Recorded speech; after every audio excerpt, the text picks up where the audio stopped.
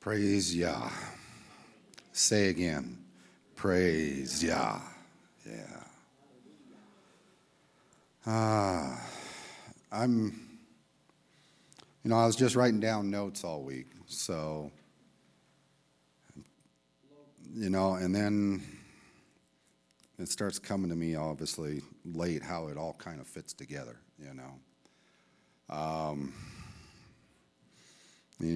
kind of helps you. And Abba, please let me say the words that you want me to say. Not that I want to say, but that you want to say.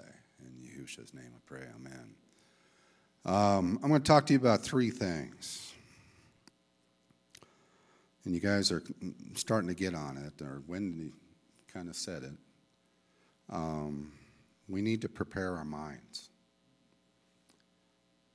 Because things are coming, they're coming very fast. And we need to prepare our minds. No matter what we've done, prepare physically. We need to prepare our minds. There's a famine coming. But I'll tell you what type of famine. And then the one question. I got kind of interested in, we always ask questions to God. I always ask questions to God. Why? Why this? Why that? Why is this happening? But what's the questions he asks us? So I'll start off by reading Proverbs. Proverbs 1. My son, if sinners entice you, do not give in. Suppose they say, come with us, let's lie in wait for blood, let's ambush the innocent for no reason. Let's swallow them alive like Sheol, still healthy as they go down to the pit. We'll find all sorts of valuable things. We'll fill our homes with loot. Throw your lot in with us. We'll all have one wallet. My son, do not go along with them. Keep your foot from their path. For their feet run to evil, and they are swift to shed blood. Surely it is useless to spread a net in the eyes of all winged creatures. But they lie in wait for their own blood. They ambush their own lives. Such is the fate of all gaining by violence. It takes the life of its possessor. Whatever sins we have, we need to get rid of them. We need to clean ourselves up now. I know that's being said for the last whatever, but I'm just reminding you, it's time to clean up now. And we're going to be faced choices, just like Wendy said, just like the gentleman said. We're being asked to make a choice. And we may have to cut ties with people that are very, very dear to us. Whether it's family, whether it's friends, whether it's coworkers, whether it's that soldier.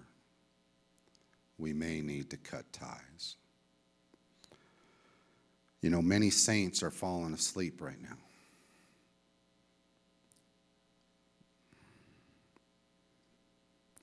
And I heard this one guy that I listen to all the time.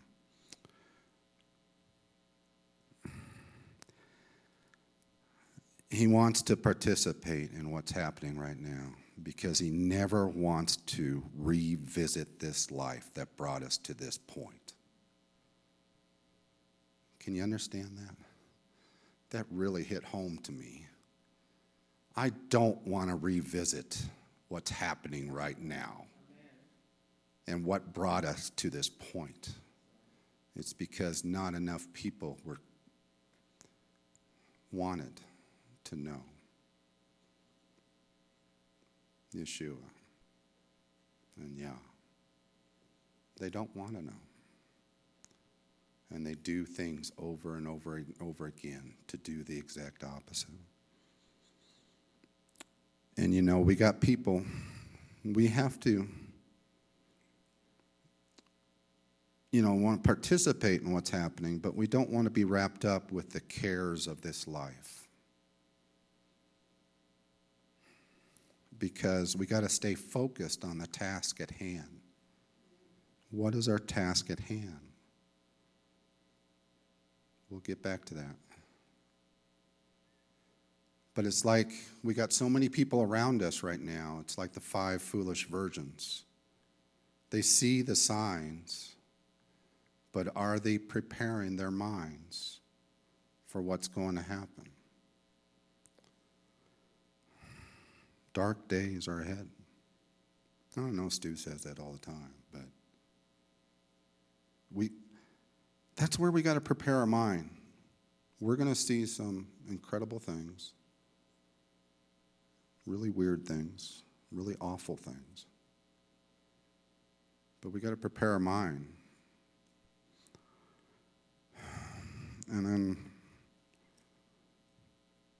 And I'm just going to be reading scripture several times, but stories in scripture. But it reminded me of this.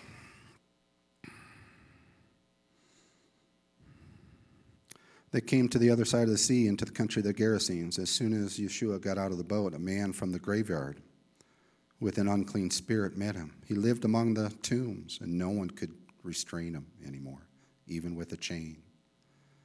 For he had often been bound with shackles and chains, but the chains had been ripped apart by him and the shackles broken. No one was strong enough to tame him. And through it all, night and day, at the graveyard into the mountains, he kept screaming and gashing himself with stones. Can you think of what was going on in this guy's head to cause him to do that? Do you think we're going to see stuff like that again? When he saw Yeshua from a distance, he ran and bowed down before him, crying out with a loud voice. He said, "What's between you and me, Yeshua ben Elyon? I'm warning you in the name of God, do not torment me." For Yeshua had said to him, "Come out of the man, you unclean spirit." Then Yeshua began questioning him, "What is your name?" And he answered, "My name is Legion, for we are many." He kept begging him not to send them out of the country. And then he sends them into a herd of pigs.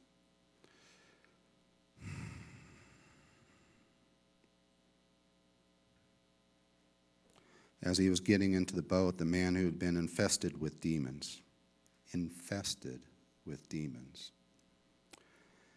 kept begging to remain with him. Yeshua did not let him, but he told him, "Go home to your friends and tell them how much Adonai has done for you, how he has showed you mercy."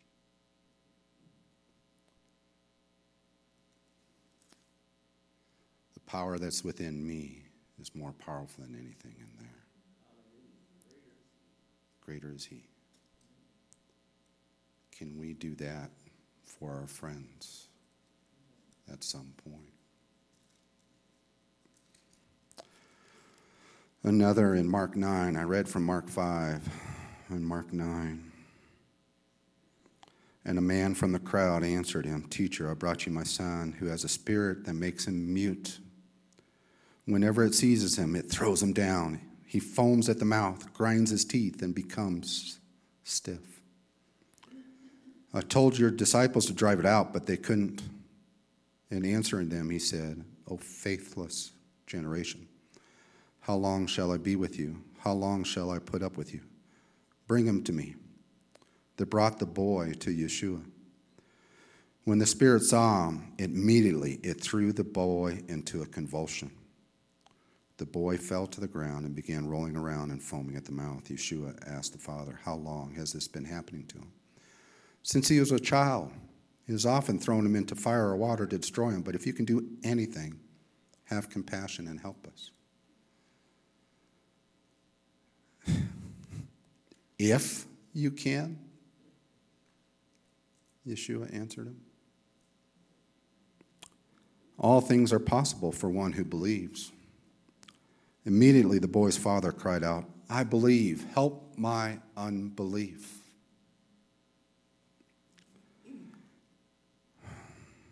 When Yeshua saw that a crowd was gathering fast, he rebuked the unclean spirit, telling it, "I command you, deaf and mute spirit, come out of him and do not ever enter him again."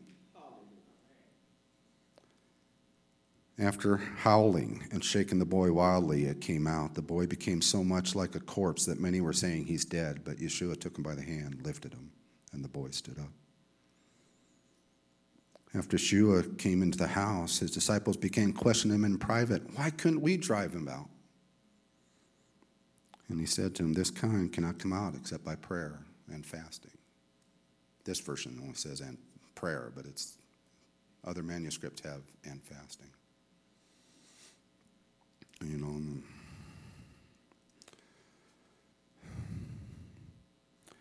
Time is finite.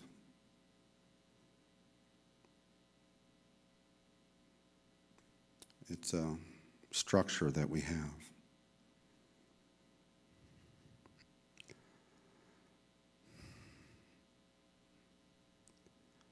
It says in Amos chapter 3, verse 7, for the Lord, Yah, will do nothing unless he has revealed his counsel to his servants, the prophets. And an example is right in next week's portion. Genesis 18, when Adonai said, should I keep secret from Abraham what I'm about to do? And then he goes ahead and tells Abram. He tells us what's going to happen before it happens. Amen. Whether you're the actual prophet or not, he gives his counsel to his servants. And that's where I want to talk about a famine that's coming. Because it says in Amos 8, verse 11, behold, days are coming, declares the Lord, Adonai, when I will send a famine on the land, not a famine of bread, nor a thirst of water, but of hearing the words of Adonai, the words of Yah. There's going to come a time, probably pretty soon. Actually, my phone's back at my chair. No. I just want to say, imagine my phone here. And also the computer and other stuff. It's going to become an issue. You're not going to be able to get your Bible on your phone anymore. If you get your Bible, and what I heard from somebody, and then it struck me, is there's going to be a requirement on phones and computers and everything else to be able to access. If you have the physical Bible, make sure you have one. Make sure you have another one. And for me, I was thinking of, make sure I have another one that I can give to somebody else. We need to be doing that now. Not in 2 months when these things start happening that start taking it away. Because I depend on my phone all the time. And I'm thinking it's always going to be there. Get a Bible. Read your Bible and say it out loud. Because what does that last verse of Amos 8 say? Not a famine of bread nor a thirst of water, but of hearing the word of God. The word of Yah. There's something that happens when you say it out loud. Something in the Spirit happens when you say it out loud. And when you say it out loud enough, then you are able to remember it. And it comes up in your conversation, in your regular conversation. And they don't even know, you don't have to say, oh, this is John 3:16, It's just, hey, he loves you. He loved the world. You're saying the scripture, they don't know it. But there's going to be a famine of hearing the word of the Lord. So I'm going to ask you now one question. What do you think is the most important question that God asked?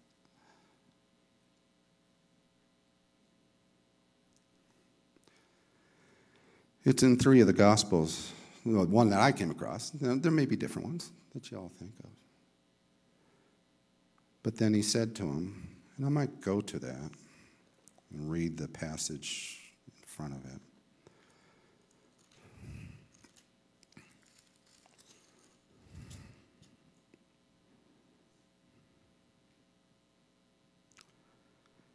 Once when Yeshua was praying alone and his disciples were near, he put a question to them, saying, "Who do the crowds say that I am?" They replied, "John the Immerser, the others Elijah, Eliyahu, others that some prophet from among the ancients has arisen."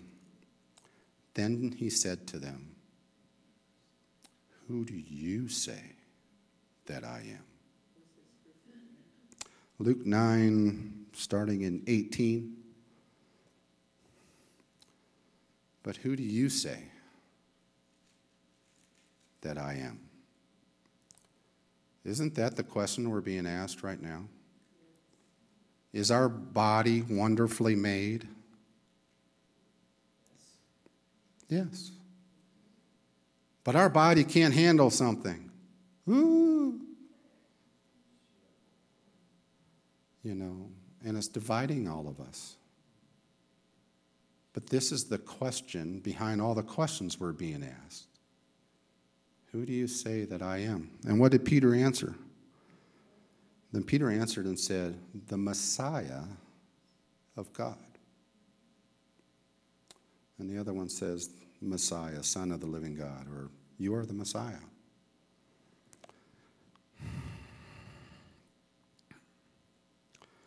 It says in 1 John 5:1, "Everyone who believes that Yeshua is the Messiah is born of God. And everyone who loves the Father loves the one born of him."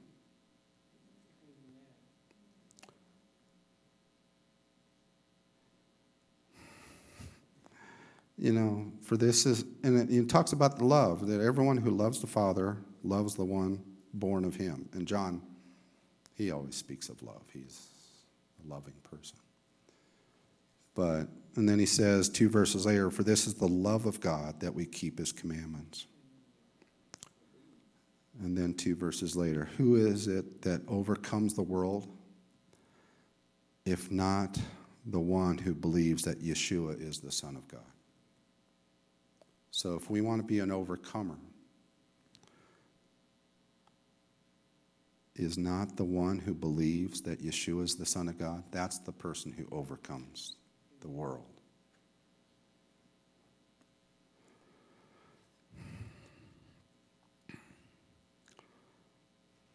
Who do you say that I am?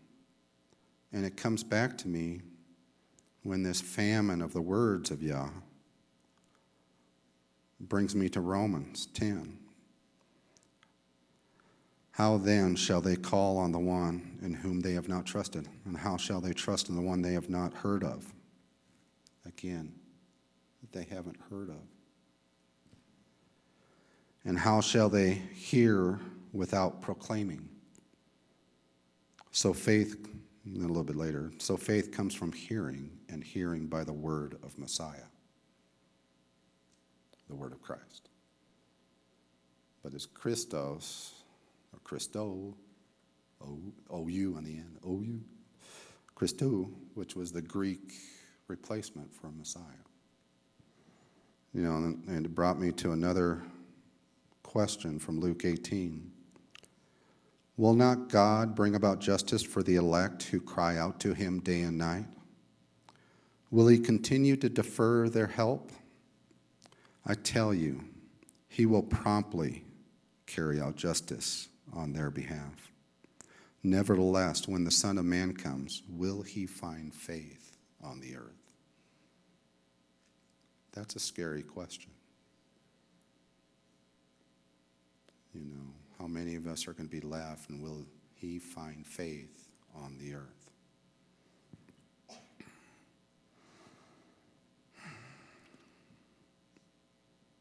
Because I'll leave that alone. I was into a different section.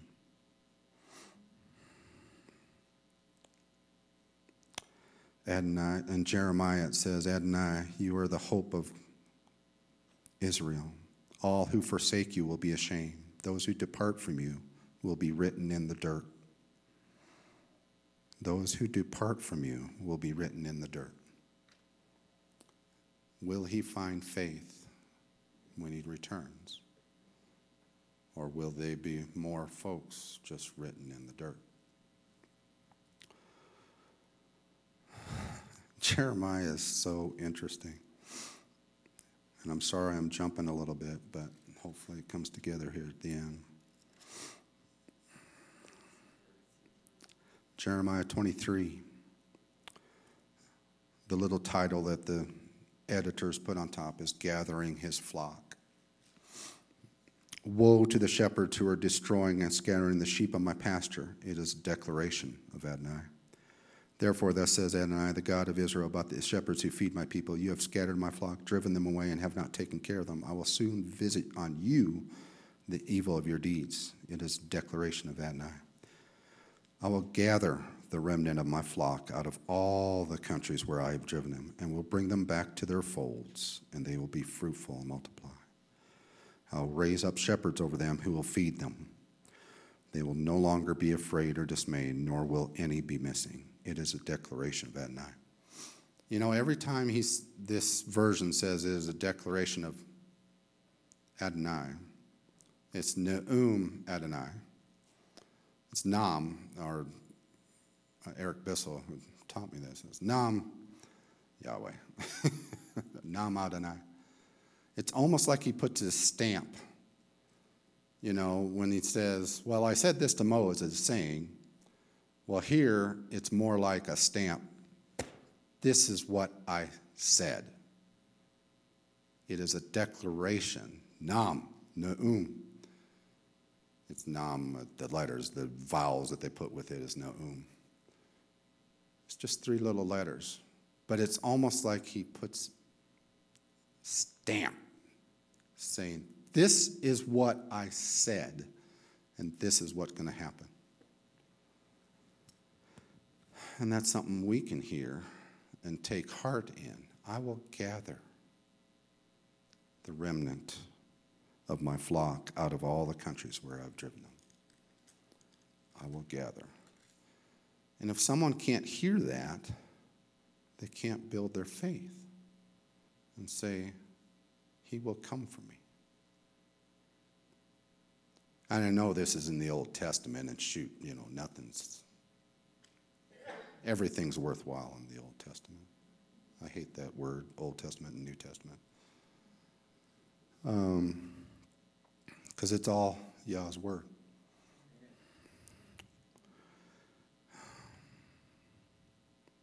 You know, this question, who do you say that I am? You can't be neutral about it. When Yeshua was walking the earth, was anyone neutral about him? They either really liked him or they hated him to the end. There wasn't like, yeah, whatever. And that's what Yeshua does. I did not come here to bring peace. I came here to bring a sword to divide our families. And that's why this question is coming to us. Who do you say that I am? You know, after all these questions in the different Gospels, the preacher made a point that I was listening to on this, that it kind of changed the relationship between the disciples and Yeshua. After Peter said this, you are the Messiah, it changed their relationship from that point forward. They may not have understood that he was going to die and all these other things, but it really crystallized kind of the relationship between Yeshua and them. Doesn't that do that to us in this day as well? When we are able to say, he is the Messiah. That crystallizes the relationship between me and him. And you know what, we always talk about Messiah being anointed one. You know what in Strong's is another definition of it, is deliverer. Deliverer. Messiah. So if you change that word in what they're saying to deliverer, does it give you a different impression?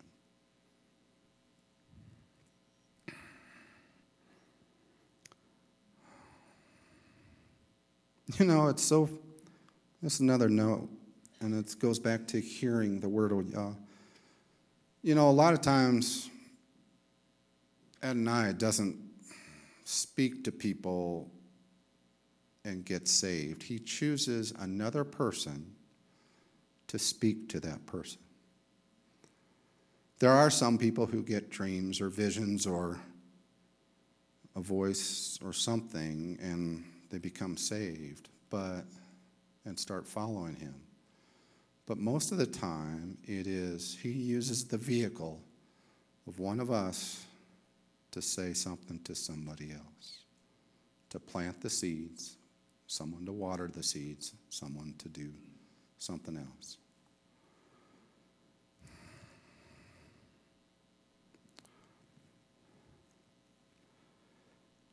In Philippians 2:10, it says that at the name of Yeshua, every knee should bow in heaven and on earth and under the earth, and every tongue confess that Yeshua, Messiah, that Yeshua is Messiah, to the glory of God the Father. To his glory, the glory of Adonai.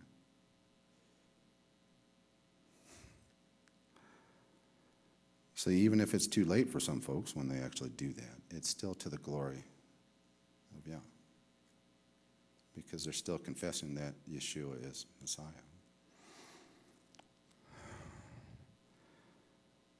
And then in John 20, it is so, the last verse of chapter 20. But these things have been written to you so that you may believe that Yeshua is Messiah, the Son of God, and that by believing you may have life in his name. I guess I skipped over that when I thought of that. But these things have been written so that you may believe that Yeshua is Messiah. Yeshua is the deliverer. Yeah, whatever John's writing. But it hit me this week as far as Yeshua is Messiah. And that by believing you may have life in his name. So what I've talked about to you today is prepare your mind, or someone else that is willing to listen.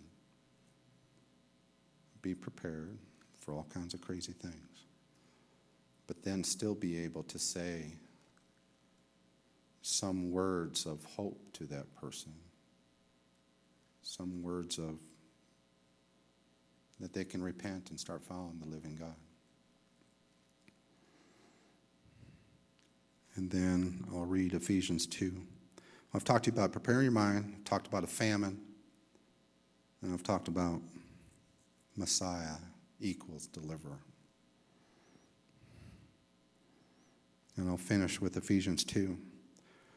You were dead in your trespasses and sins. At that time you walked in the way of the world in conformity to the ruler of the domain of the air, the ruler of the spirit who is now operating in the sons of disobedience.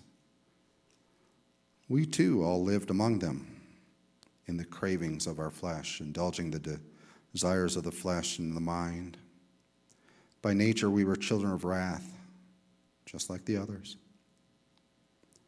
But God was rich in mercy because of his great love with which he loved us. Even when we were dead in our trespasses, he made us alive together with Messiah. He made us alive together with the deliverer. By grace you have been saved. And he raised us up with him and seated us with him in the heavenly places in the deliverer, Yeshua. To show in the world to come the measureless richness of his grace and kindness toward us in Messiah, in the deliverer. For by grace you've been saved through faith, and this is not from yourselves, it is the gift of God. It's not based on deeds, so that no one may boast. For we are his workmanship, created in Messiah, created in the deliverer, Yeshua, for good deeds, which God prepared beforehand so we might walk in them. In the deliverer, in Messiah. That is who we are with. And thank you, Messiah, for coming for me. Sure.